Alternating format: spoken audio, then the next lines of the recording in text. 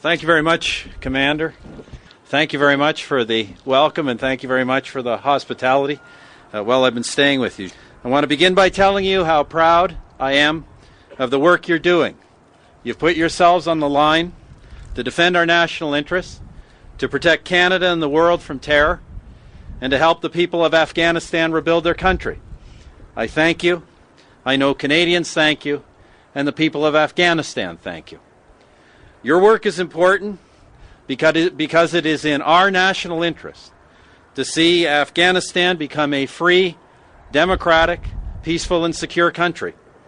Before its liberation, under the Taliban, Afghanistan served as an incubator to all kinds of terrorist organizations. This reality hit home with brutal force on 9/11 when 24 Canadians lost their lives, suddenly and senselessly, in the destruction of the World Trade Center.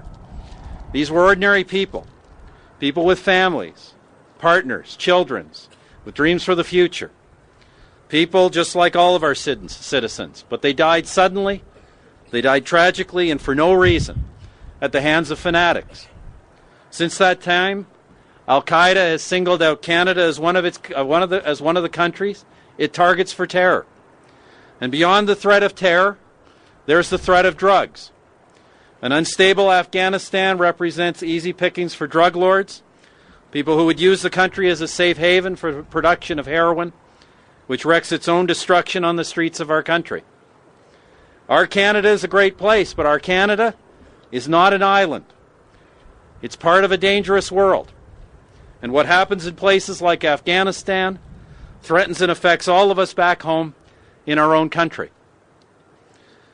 Your work is about more than just defending Canada's national interests.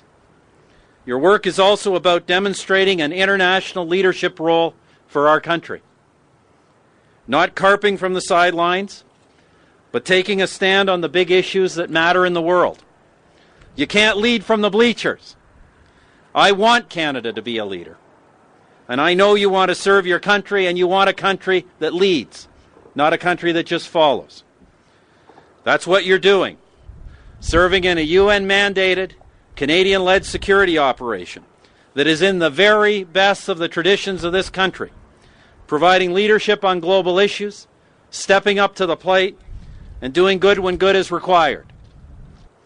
Finally, but no less important, is the great humanitarian work that you're doing, working with the Afghan government and the Afghan people to enhance their security helps them.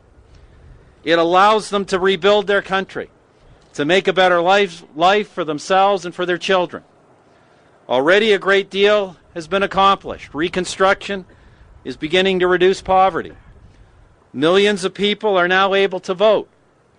Women are enjoying greater rights and economic opportunities than could ever have been imagined under the Taliban.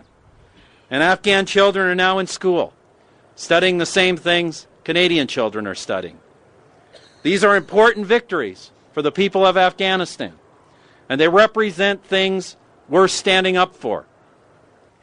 Of course, standing up for these things, standing up for core Canadian values, taking on the dangers you're taking on, these things are not easy. It's never easy, particularly for the men and women who are on the front lines. And there may be some who want to cut and run, but cutting and running is not your way. It is not my way, and it is not the Canadian way. We don't make a commitment and then run away at the first sign of trouble. We don't, and we will not, as long as I'm leading this country.